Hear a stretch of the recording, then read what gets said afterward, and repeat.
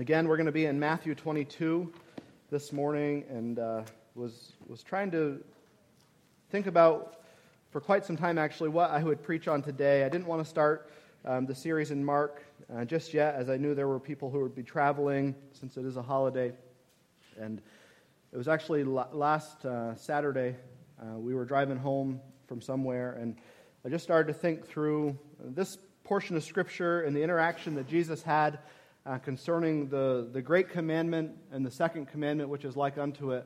And I just felt that this is a great reminder for us as we enter into a new year and we think about following Christ. Our theme last year was follow, and we talked in great length the first part of the year through some of Matthew's gospel about the words of Christ and the commands that he gave. And I went back to the sermons that were preached, and I think we skipped this one from everything I can tell.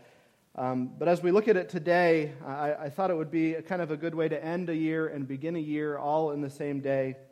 And I do pray that it would be a help and a blessing to us as we think about these two commands, as Christ summed up the law and the prophets in these two ways. And I do pray that as we go through this, that we would look at our own hearts and we would ask ourselves the question of, are we truly following these things?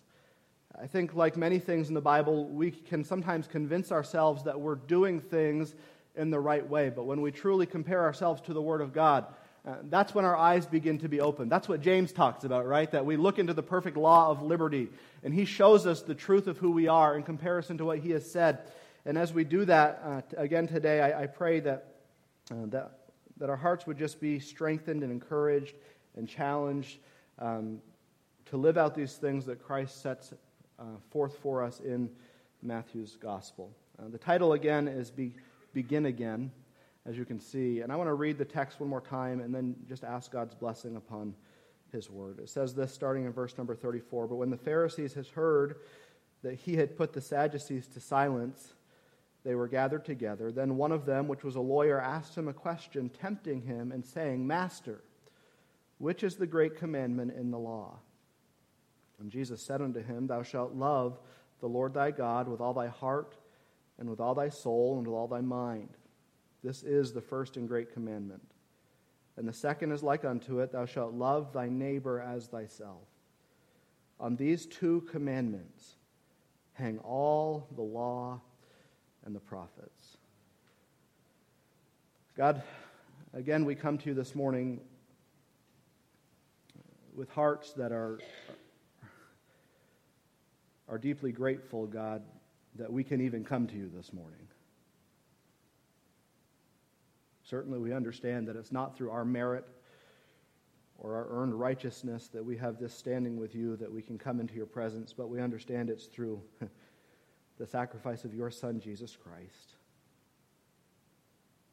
And God, as we sit here today and we open your word again, as we begin a new year, I do pray that our hearts would be stirred for these truths, that we would strive through the power of your Spirit to live out these things in a way that would bring glory to your name, while also revealing to the world that there is one true God who reigns supremely. God, I pray that as the Spirit works in our hearts this morning, that we would not be so arrogant as to push him aside, saying we don't need what he's trying to do in us, but God, that we would fully embrace the work, understanding that through him comes about true and full sanctification in this life. And so God, help us this morning to receive your word with meekness, that we would be changed into the image of your Son, Jesus Christ. And God, we know that this is for your glory, but you've also revealed to us in your word that this is for our good. And help us to believe that today. In Jesus' name I pray. Amen.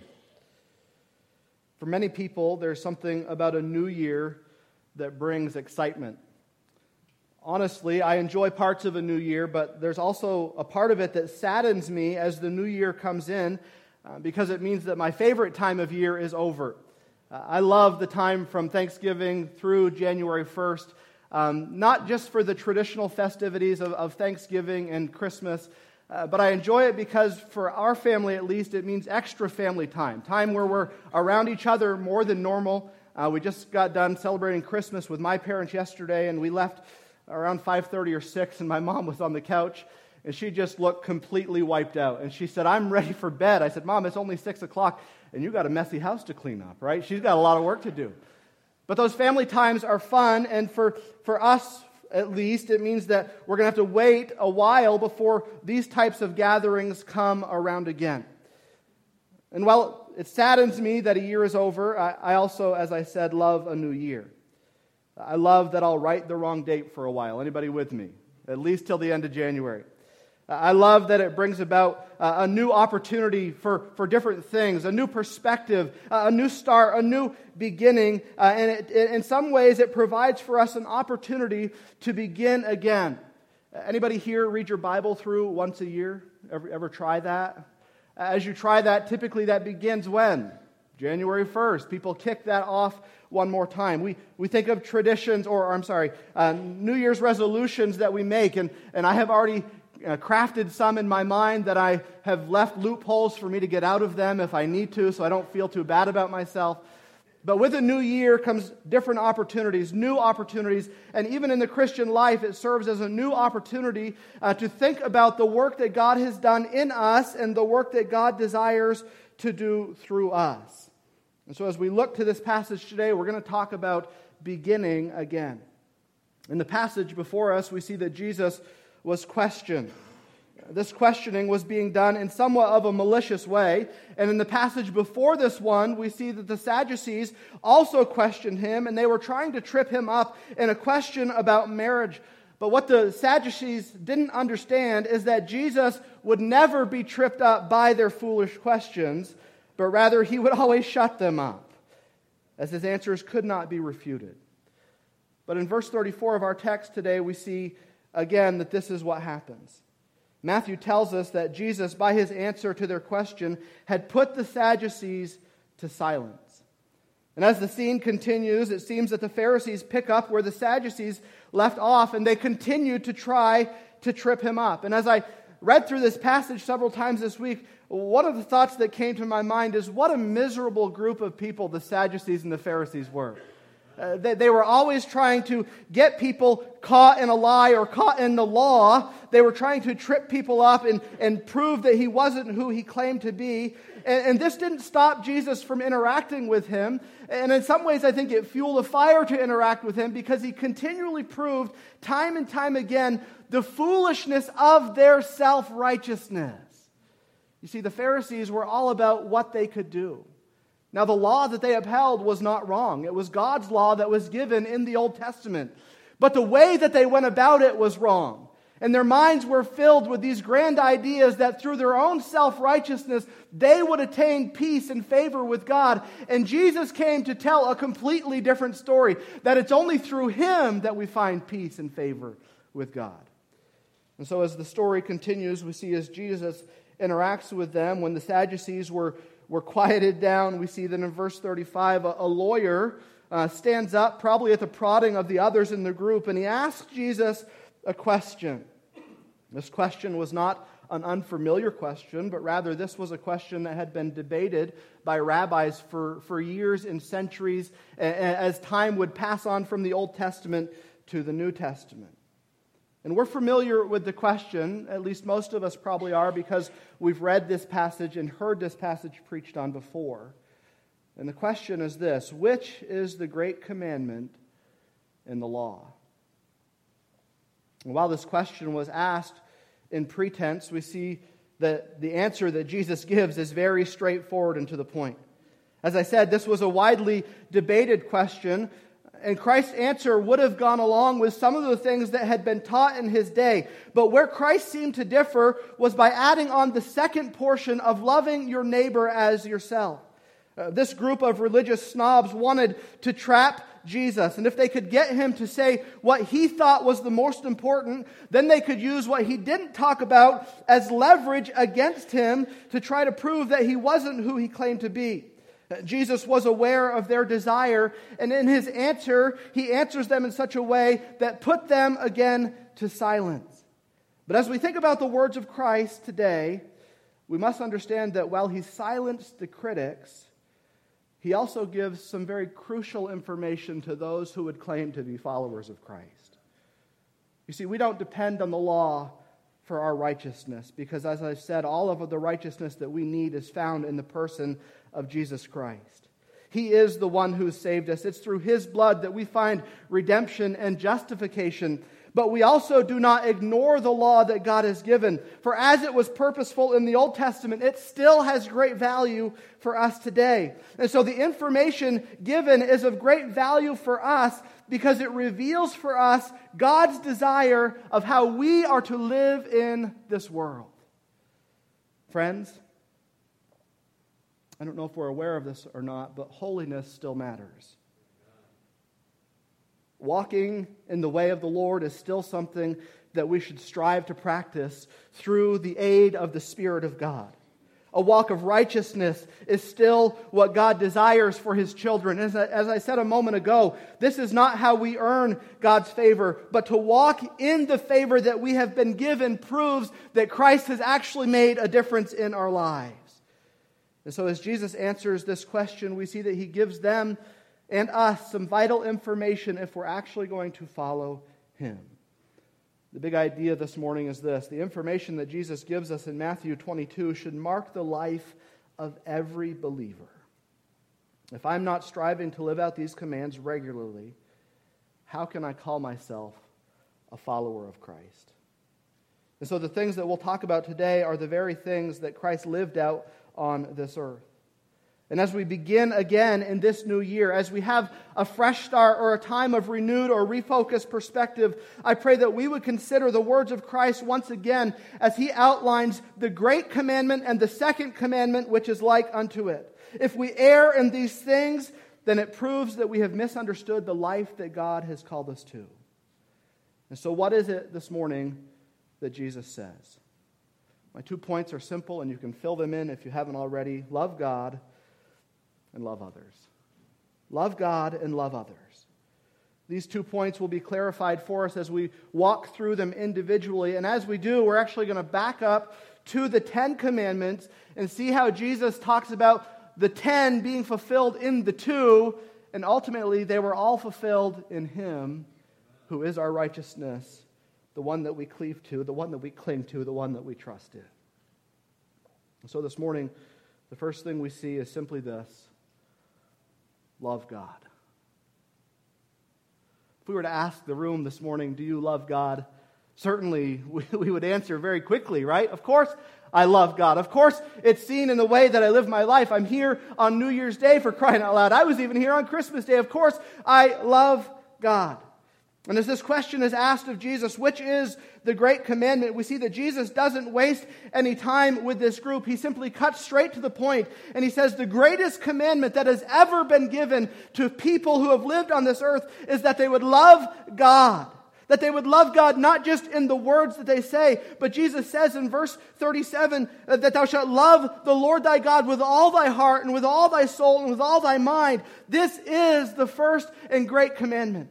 If we were to go to Mark's Gospel in chapter 12, we would see that Mark adds that we're to love Him with all of our strength as well. But both of the Gospel writers agree that this idea of loving God is not just something that we do with the words that come from our mouth. It's not even done in just the simple actions that others can see around us. But truly loving God means that every part of us is centered on Him, focused on Him, desiring to do His will, not so that we can earn His grace, but because we understand how great grace He has already given to us. So when Jesus was tested, it didn't take Him long, because He understood the fullness of the law, and the fullness of the law was really this: to love God. Loving God is not simply something we say, but loving God is evidenced in every part of our lives. And it's not just part of every part of our lives, but it's the sum total of every part of our lives. When we're assessed by those around us, if we were to ask them what we love, what would their answer be? If you were to come to a close friend and ask them, what is it that I love, what would they have to say to you? If you or I were to go to the Word of God and really evaluate ourselves in understanding this question, do I really love God? would we walk out on the other side with confidence, or would we walk out slightly shamed by the lack of love that sometimes abides within us? Certainly we all love many things, and Jesus is not saying that it's wrong to love many things. He's not saying that it's wrong to love other people, and we're going to get into that in just a minute. But what Jesus is saying is that the greatest love in your life should be your Lord God. He's the one that you're supposed to have, that we are supposed to have the most devotion to. He is the one that we are supposed to walk with day in and day out. He is the one that we are supposed to abide in, as Jesus tells us so clearly in the Gospel of John. And when Jesus is asked this question, which is the great commandment, he says, you are to love the Lord your God with all your heart, with all your soul, with all your mind, and Mark would add, with all your strength. And at the end of the section, Jesus tells us in verse 40 that on these two commandments hang all the law and the prophets.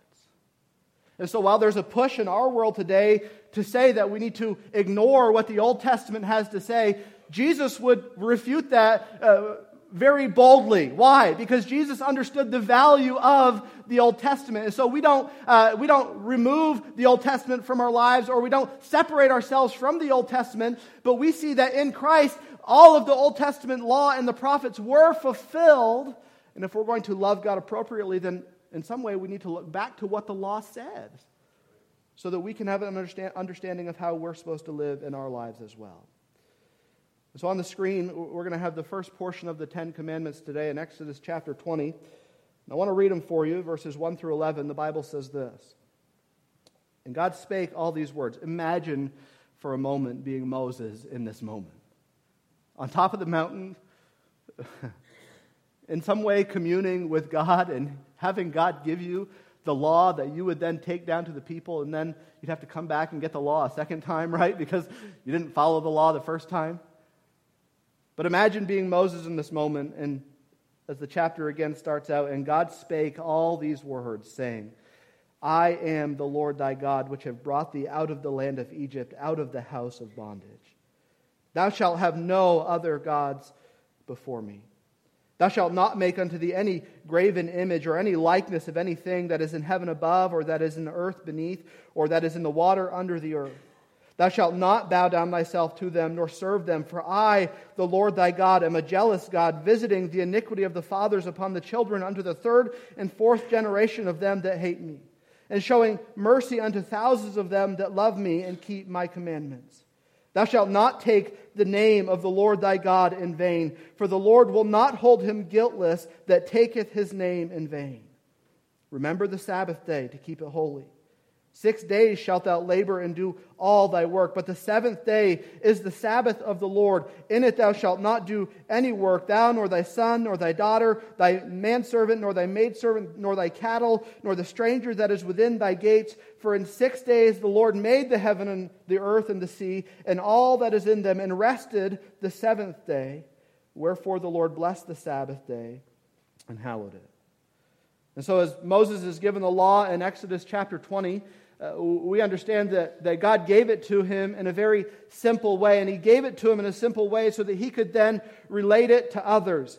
And as we take the words of God in Exodus 20 and we sum them up, basically what God says is this: you will have no other gods before me. You're not to worship any graven image. You're not to take the name of the Lord your God in vain. And you are to remember the Sabbath day and keep it holy. And on the mountain, as God summed up all of these things for his people in 10 commands, we see again that Jesus now takes the 10 and he sums them up in 2. And so if you want to understand what it looks like to love God, go back to Exodus 20 and read verses 1 through 11 once again. Jesus says you're to have no other gods. God says you're to have no other gods before me. Well, what would be encompassed in that? Well, everything. No other gods before me. Well, what does that mean? Because that seems very broad and almost very vague. Well, it just simply means have no other gods before me. And so things like work and family and possessions and dreams and goals and hobbies and money and relaxation and self-ambition, all of these things can become gods when we disorder our lives and place them in places that they are not supposed to be. Have no other gods before me. And as God was serious about this command then, friend, he is still very serious about this command today. And so as we begin the new year, some of you are looking at me like I'm an angry guy. I'm not angry. I promise I'm not angry. But I can't help but think in my own life the times where I have had many other gods before the one true God.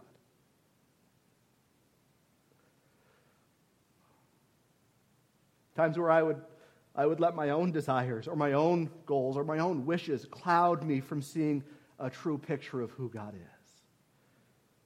You want to know if you're struggling with this idea of having any other God before God? When you don't get what you want in life, do you still worship the one true God that is? No other gods before me. He then goes on to say that we're not to worship any graven image. We don't struggle with this per se. You know, I'm not down in my wood shop in my basement carving little statues and making little things to set on a mantle that I could worship. But this idea of any graven image that would represent something that takes priority in my life, I would say all of us struggle with at times. So we don't have any other gods before him, and we don't worship any graven images. This would have specifically been speaking to them about the things that they would have carved and formed with their hands to in some ways be a representation of a God that they wanted an image of. And isn't that what they did when Moses was on the mountain getting the 10 Commandments? What did Moses come down and find? A golden calf. And I would ask us today, how many golden calves have we had in our lives as believers at one point or another? We don't have any other gods before him. We don't worship any graven image. We don't take his name in vain. Growing up, I only ever heard this as not swearing. But do you understand today there is so much more to this command than simply not using God's name in vain? It bothers me when people say words like, oh my God, or oh my Lord, because in a sense, it is taking the name of God in vain. But do you understand today that command to not take the name of the Lord in vain attaches itself to many other things as well? Making a vow in the name of God that you don't intend to keep is taking the name of the Lord in vain. How about this one? Saying that you're trusting God in a certain situation in your life while you're still trying to do what you want in your life, taking the name of the Lord in vain. Using it in an inappropriate way. Saying that I'm relying on God when I'm really relying on myself to do the things that I need to do. And so we don't have any other gods before him. We don't worship any graven image. We don't take his name in vain. And then we're called to remember the Sabbath and keep it holy. And to be honest with you, of the 10, this is probably the most widely debated as to when and how and what this is supposed to look like in our lives. And I am fully aware that Jesus is our Sabbath rest, that in him we find peace and hope, and he has done the work that needs to be done so that we can rest in him, not just one day out of 7, but 7 days and 52 weeks a year, or 52 weeks out of the year. Yeah, he has done everything that we need to find rest in him. But I would argue in some way that this idea of Sabbath rest is still an element that we need to practice in our lives. Anybody busy here? For them in the Old Testament, and this time, as it would have been understood, they would have taken the 7th day, which was the Saturday as we know it, and they would have set it aside. And what would they have done? They would have prepared everything they needed in the week up until that 7th day. So what? On that 7th day, they could literally rest in the presence of God, that they could rest in the provisions of God, that they could rest in rejoicing in what God had done for them. And as I said, I understand that we do that in Christ, but there's something missing, I think, in our lives because we don't take this idea of Sabbath rest seriously. There's a book that I read a couple of weeks ago, or a couple of years ago. I'm going to read it again this year, and the book is called this, The Ruthless Elimination of Hurry. I would recommend it because it reveals to us how often we get so busy that we don't have time to even remember God in our lives. Actually, that's not me. I remember God when I eat my meals. Friends, God is to be remembered more than when we eat our meals. In the Old Testament and in the New Testament, this idea of resting, this idea of Sabbath rest, a simple way to remember it would be this. It's seen in the absence of labor and in the presence of worship. So how do you need to Sabbath in your life? I don't know, but I would recommend you find a way to do it. I don't think the Jews were all wrong in continuing some of these practices into the New Testament. Why? Because it allowed them to have time to purposefully reflect on what God had done for them. And as that was needed for them, I would argue that it's still needed for us. And so I'm not a strict Sabbatarian. I'm not telling you can't walk a certain amount of steps on the Sabbath day or prepare food on the Sabbath day. But I would encourage us today, if we're truly going to love God, that we should set some time apart in a regular way, like we do on Sundays, to reflect on the goodness of God in our lives. And so we're to have no other gods before Him. We're not to worship any graven image. We're not to take His name in vain. And we're to remember the Sabbath day and keep it holy. And as we think through these commands, we understand that all of these 4 commands continually point us back to prioritizing God in our lives above everything else, above everyone else, that our minds and emotions are centered completely on Him. As Jesus was speaking in Matthew 22, we see that He's pointing out this reality that we're not to be the center of our lives. And how often do I make that mistake? That I'm the center of my life in the way that I live, in the way that I act, in the way that I carry myself. Paul says in 1 Corinthians 6, 19 and 20, "What, know ye not that your body is the temple of the Holy Ghost which is in you, which ye have of God, and ye are not your own? For ye are bought with a price, therefore glorify God in your body and in your spirit, which are God's." Who's supposed to get the glory from our lives? Our God is. In every way. In everything we do, God is to receive the glory in our lives. And so loving God is more than just words that we say, but it's seen in how we order and arrange our lives. It's seen in what we give ourselves to and what we don't give ourselves to. It's seen in how we prioritize our worship, our finances, our efforts, our dreams, and our goals. It's seen in how we're going to see as I interact with other people as well. I am to love God above all else, and it's to be seen in everything that I do. Now, who would admit with me that this isn't as easy as it sounds? It's tough. And we've all failed at it. And I'm not going to stand here today and say, you have done a horrible job at this. I think at times we all do a horrible job at this. And so what do we do in cases where we haven't loved God like we should? Well, we go back to the sermon title, which simply says what? Begin again. Start fresh. Don't look at your past failures and think, well, I didn't love God in the past, so I'm not going to love Him rightly in the future. No, you just simply begin again. When you're training your kids how to use the bathroom appropriately, when they mess up, you don't say, well, there's no hope for them and just leave them in diapers the rest of their life, right? That would be a foolish mistake. And God doesn't do that with us either. When we mess up, what does He do? He gives new morning mercies that allow us to begin again to love Him in the way that He desires and deserves to be loved. And so the first and great commandment is simply this, that we love God with all of our heart, with all of our soul, with all of our mind, and with all of our strength. As we think through this first command, I pray that we would allow the Spirit to speak to us in the areas that we need to be spoken to, and that we would love Him rightly as He deserves. The second thing that we see this morning is love others. I already shared it with you, so you should have had your notes filled in, but if you weren't paying attention then, it's simply this, love others. In verse 39, Jesus says this, "And the second is like unto it, thou shalt love thy neighbor as thyself." Love thy neighbor. We know that this idea of our neighbor is not reduced simply to those who live around our geographic location, but this idea of neighbor is a much broader term that captures everyone, really, that we come in contact with. The people that we interact with on a daily basis or at a random basis, they are our neighbors. And when we hear Jesus use this term neighbor, at least for me, my mind went to the story of the Good Samaritan. And as this man was found bloodied and beaten on the side of the road, the Good Samaritan helped him in a way that was costly to himself and only beneficial to the one who was in need. If you want a definition of loving your neighbor, that's it. Loving in a way that is costly to yourself and at times only beneficial to the one who is in need. And so as Jesus gives this second and great commandment, he says you are to love your neighbor as yourself. If you want to understand if you love yourself, who plans to eat food at some point today?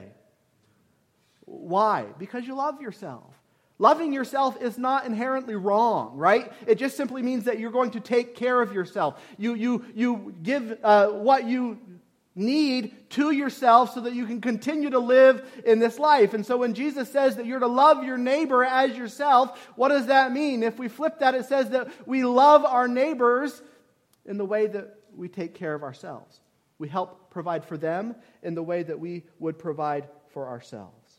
And so Jesus is hammering home this idea that love for God comes first, but loving our neighbor is second and very close to that. And as we think through the Ten Commandments, we're not going to read the second passage, but in Exodus 20, verses 12 through 17, we see that they're given to us, and while the first four connect to our love for God, the second six connect to our love for others. What's the fifth one? Honor thy father and mother. We should have the kids up here, right? Last night, Anderson was doing his devotions, and he came in. He likes to rehearse what he's read, and the book he was reading was talking about love your father and mother, and that this is the first commandment with promise. And it was a good opportunity to explain to our kids, our child, what that means. That as God called them to love their parents in the Old Testament, God still calls kids to love their parents in this day and age as well. And loving your parents, in essence, as we take the word neighbor, as Jesus would describe it, is loving your neighbor. It's honoring those who you live around. And so this isn't something that is in the past. It's not something even that's just for kids. But how many of us still have parents today? And so I have to ask myself, as much as I want my kids to honor me, I have to ask myself, how am I doing honoring my parents? Am I honoring them in the way that God would want me to? That's how we love our neighbor. God would continue on in the Ten Commandments and tell us that we're not supposed to murder. Well, that's pretty obvious, right? I don't think you can say you love your neighbor if you're taking their life. But what would Jesus say in the Sermon on the Mount? That it's not just the sin of murder, but it's hatred in the heart. And while all of us, I think, could say that we've never murdered anyone, I think if we're honest, we also all could probably say that there have been times in our lives where we have hated people. And what does God say? That that's not loving your neighbor. You say, well, they don't deserve my love. Well, you didn't deserve God's love, right? Doesn't it go both ways? And so if I'm going to love God rightly, then I will love others appropriately. And when God tells us to not murder, and Jesus reiterates that in the Sermon on the Mount, we understand that murder starts in the heart, and it starts with hatred. So it's honoring your father and mother. It's not murdering or hating. And then he goes on and says to not commit adultery. Well, that's also, for many of us, probably a very easy one, that we haven't ever committed this sin. But what does, again, Jesus say in the New Testament? That it's not just the physical act of committing adultery, but it's looking on somebody with lust in your heart towards them. And we don't need to raise our hands, because we probably all have had a thought towards another person that should have never entered our mind. And Jesus says when you allow those thoughts to be in your mind, you're not loving your neighbor rightly. He goes on in the 8th commandment and tells us that we're not to steal. We understand this would be in the form of physical possessions, but what other ways can we steal? How about credit that's not actually ours? Have we ever taken credit for something that only God could have done in our lives? That's stealing His glory. How about time from an employer? How many of us have wasted time when we could have been working? You see, these commands that are given, we often look at them in such a simplistic way that we fail to actually apply them to our lives in the way that God would desire. The ninth commandment says not to lie about your neighbor, not to bear false witness. And why is this often done? Well, it's often done to make oneself look better. You're not loving your neighbor if you're lying about them, if you're gossiping about them. And then finally, he says we're not to covet what our neighbor has. Wanting what they have, that's coveting. Or not wanting them to have what they have, that is also coveting. Looking at what other people have by way of blessings of God and wishing, not even wishing that you had it, but wishing that they didn't have it, is indeed a form of coveting. And so the Ten Commandments, there's no doubt as to why we like to ignore them. Why? Because they hit so close to home, right?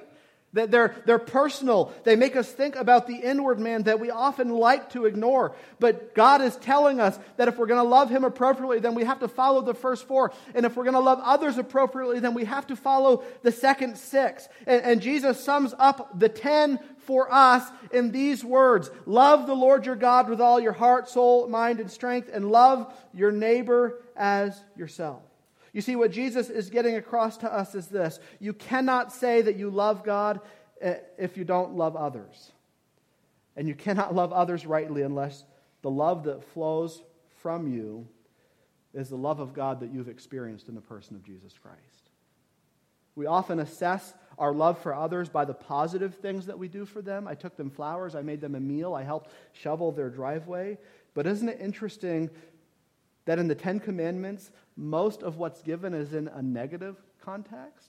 So it's not always in what we do for others, but love for others is often seen in what we don't do towards others.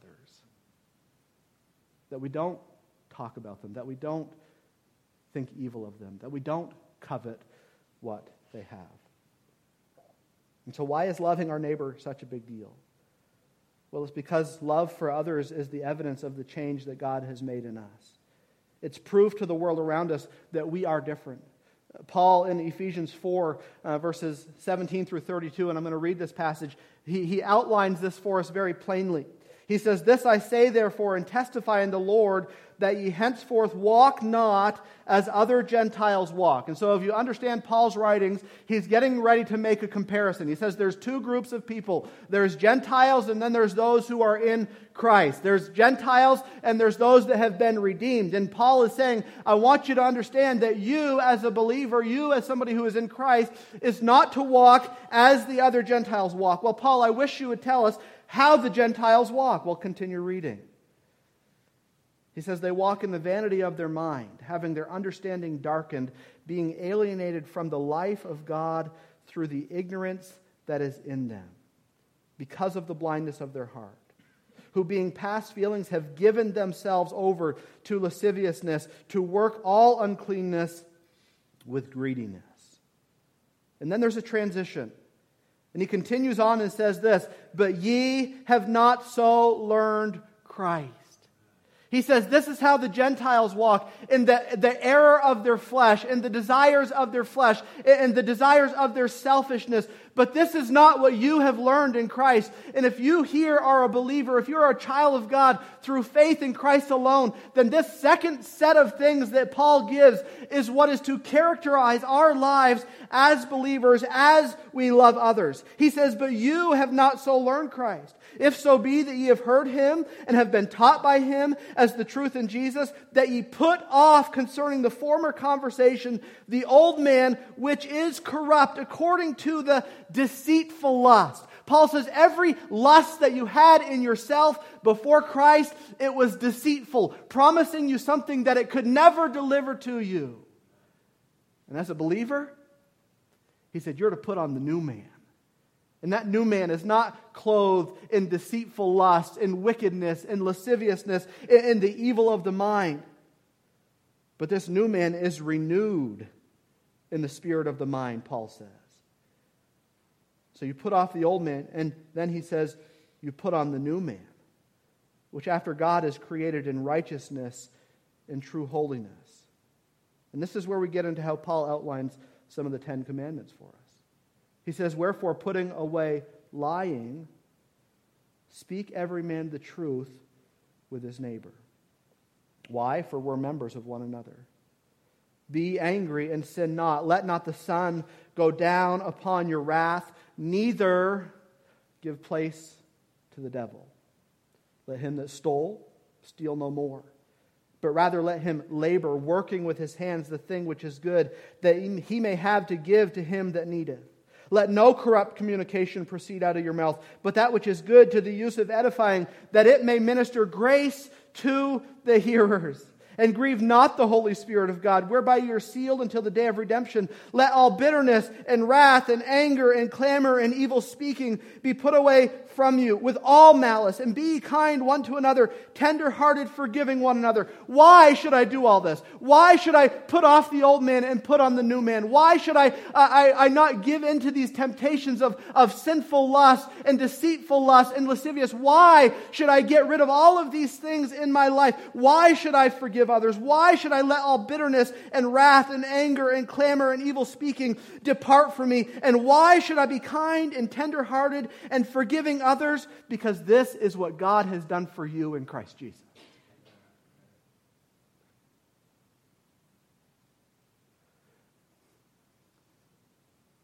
So we understand that we're supposed to love God. And honestly, loving God sometimes is the easy part of the equation. At least as we try to put on a show. But the two commandments, Jesus says, go hand in hand. That you're to love God with all your heart, soul, mind, and strength. And that you're to love your neighbor as yourself. The language that Paul uses here echoes the language of the law. It echoes the words of Christ in the Sermon on the Mount. And he writes with passion and zeal for these believers in Ephesus. And he desires that they would take hold of their new faith and let Christ live through them as they love their neighbors. And as this was an encouragement to them, friends, I believe, at least for me, it's still needed today. But unfortunately, so often we live a duplicitous life, don't we? We have it looking good on the outside, but on the inside, we're still filled with so many of the things that Paul has told us to take off. We can make the appearance. Ever had to make the appearance when you're riding somewhere and the car ride was not a pleasant car ride? Maybe there's arguing going on. Maybe it's the kids that are misbehaving in the back. And then you get to where you're going, and what comes on your face? Oh, it's good to see you. I'm so happy to be here. Oh, I love my family, right? Such a blessing. And inside, what do you know about yourself in that moment? That you're living a lie. None of us would say we're living a lie, right? We're not living a lie. There's just times where what we believe doesn't actually match up with our lives. That's living a lie, right? When we put on a show to impress others instead of being real with the struggles that we have, it's living a lie. And Paul says it's time to stop living a lie. And he doesn't mean to live in the sinfulness because that's what's inside of you. He says, no, it's time to push those things aside and love God with all your heart, soul, mind, and strength, and truly love others as you love yourself. Robert Murray McShane says this: it's the mark of a hypocrite to be a Christian everywhere except at home. And I would say that fits well with all of us at times. That the people that see us at our worst are also the very people that see us when we're trying to put on the show so that others perceive the best. But that's not what we're called to. We're to love God in such a way that His love then impacts us so deeply that we love others as we love ourselves. I was reading last night a new book I got. I'm excited about it. And one of the things that it was talking about is that in order to have a Romans 9 love, where Paul says, I would that myself be accursed, so that my brothers could know who Jesus Christ is, we have to have a good grasp on what Paul understood in Romans 5-8. Because when I fully understand God's love for me, that there's no condemnation, that there's no separation, that justification is only through faith in Christ's name alone, when I truly understand God's love for me, what's that going to do? It's going to translate into my love for other people. And when I truly acquaint myself with God's love, I'm going to love him in a right way. And then, in turn, I'm going to love others as God has called me to love. As Jesus wraps up this conversation in verse number 40, he says these words, "On these two commandments hang all the law and the prophets." What does he mean by that? He says if you're not doing these two things, then you'll never have any chance of doing the rest of the other things. That all of the other things are fulfilled in these two things: loving God and loving others. Jesus is not saying in this passage that we look to the law for our salvation, for we don't know that the law was never able to save, but only given to reveal the sin that was within mankind. It was given as a roadmap or a boundary line for those who were following God to not cross. But what Jesus is saying is this: for those who claim to love God, the law serves as a way for that claim to be accompanied by verifiable proof. If you say you love God, then your life should look like this. And if you say you love God, then your love for others should look like this. We're called to love God above all and love our neighbors as ourselves. And in doing so, we'll see that God will lead us on the path that he wants us to be on. Have you ever been driving down the road and you saw a set of guardrails and you thought to yourself, there's no need for guardrails there? Most of us don't think that way, right? We think, if there's guardrails there, they're there for a reason. Have you ever been driving down the road and thought to yourself, man, somebody should have put guardrails here, right? Why? Because you understand the error that is there. The commands of God are to serve as guardrails for us. They keep us in the place that God wants us to be. Have you ever driven a car with lane departure and you get going too far one way or the other, and it kind of jerks the steering wheel back, and then if you go too far, it jerks the steering wheel back another way? That's what the Spirit of God is to be inside of us. That when we start getting outside of the bounds of God's will, that the Spirit of God begins to prompt our hearts to center ourselves back in the perfect law of God. Not so that we can earn his love, but so that we can live in his love. And I don't know about you, I want to live in the love of God. I want to live the life that he has allowed me to live through his Son, Jesus Christ. So as we think about beginning again, there's no doubt in my mind that each of us in this room have a place where that needs to take place. I'm not the Spirit. I don't need to be the Spirit. You know where you've gone off the rails. You know where the Spirit is nudging you back to where he wants you to be. Can I encourage you today to listen to him? You say, well, I don't like how it feels. Well, Paul says chastening is not pleasant for anybody in the moment, but it always yields a fruit of rejoicing. Why? Because we get back to the place where God wants us to be. And so as the Spirit nudges, as the Spirit prompts us, I pray that we would just get back to where we know we need to be, and that we would begin again. I shouldn't tell you this, but I started going to the gym again this week. I don't know how long it's going to last, but I started. And you know what I noticed at the gym? I think a lot of people go to the gym because it's a place they can use their cell phones uninterruptedly. And they sit on that equipment and they leave an hour later and went to the gym. What'd you do? I did a lot of scrolling, right? Watched a lot of Facebook reels, but they were uninterrupted. But if you go to the gym and you don't actually work out, do you realize all you're doing is wasting money and wasting time? As we've said before, if we come to church and all we do is sit and listen and sing, but we don't ever actually let the Spirit work in our hearts, all we've done is wasted time. Friends, the Bible tells us to redeem the time. Why? Because the days are evil. We have work to do. And that work is best done when we love God with all our heart, soul, mind, and strength, and when we love our neighbor as ourselves. So I would challenge us today to begin again. January 1st, 2023. A couple years ago, we never thought we were going to make it here, right? We thought time was going to stand still in 2020. We made it. And guess what? Next year, we'll see 2024, and so on and so forth until God takes us home. So what should we do in the time that He gives us? Love God with all our heart, soul, mind, and strength, and love our neighbor as ourselves. Because in these two commands, all the law and all the prophets find their fulfillment.